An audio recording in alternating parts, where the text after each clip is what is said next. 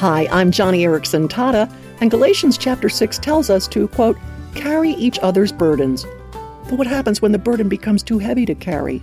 Recently, Jill shared with me, Johnny, when my best friend died at a young age, I felt so lonely, so sad and angry. Not just for me, but for her 2 boys, her husband, her parents, and her family and friends. Jill was, as the Bible says, quote, mourning with those who mourn. But her anger revealed that she was carrying the burden of sorrow on her own shoulders. Could she really cast her burden, as the Bible says, upon the Lord? Could he be trusted?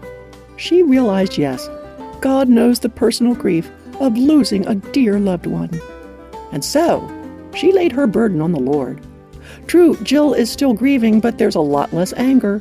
So today, if you are burdened, come to Jesus, the one who will give you rest. His yoke is easy, and his burden is light.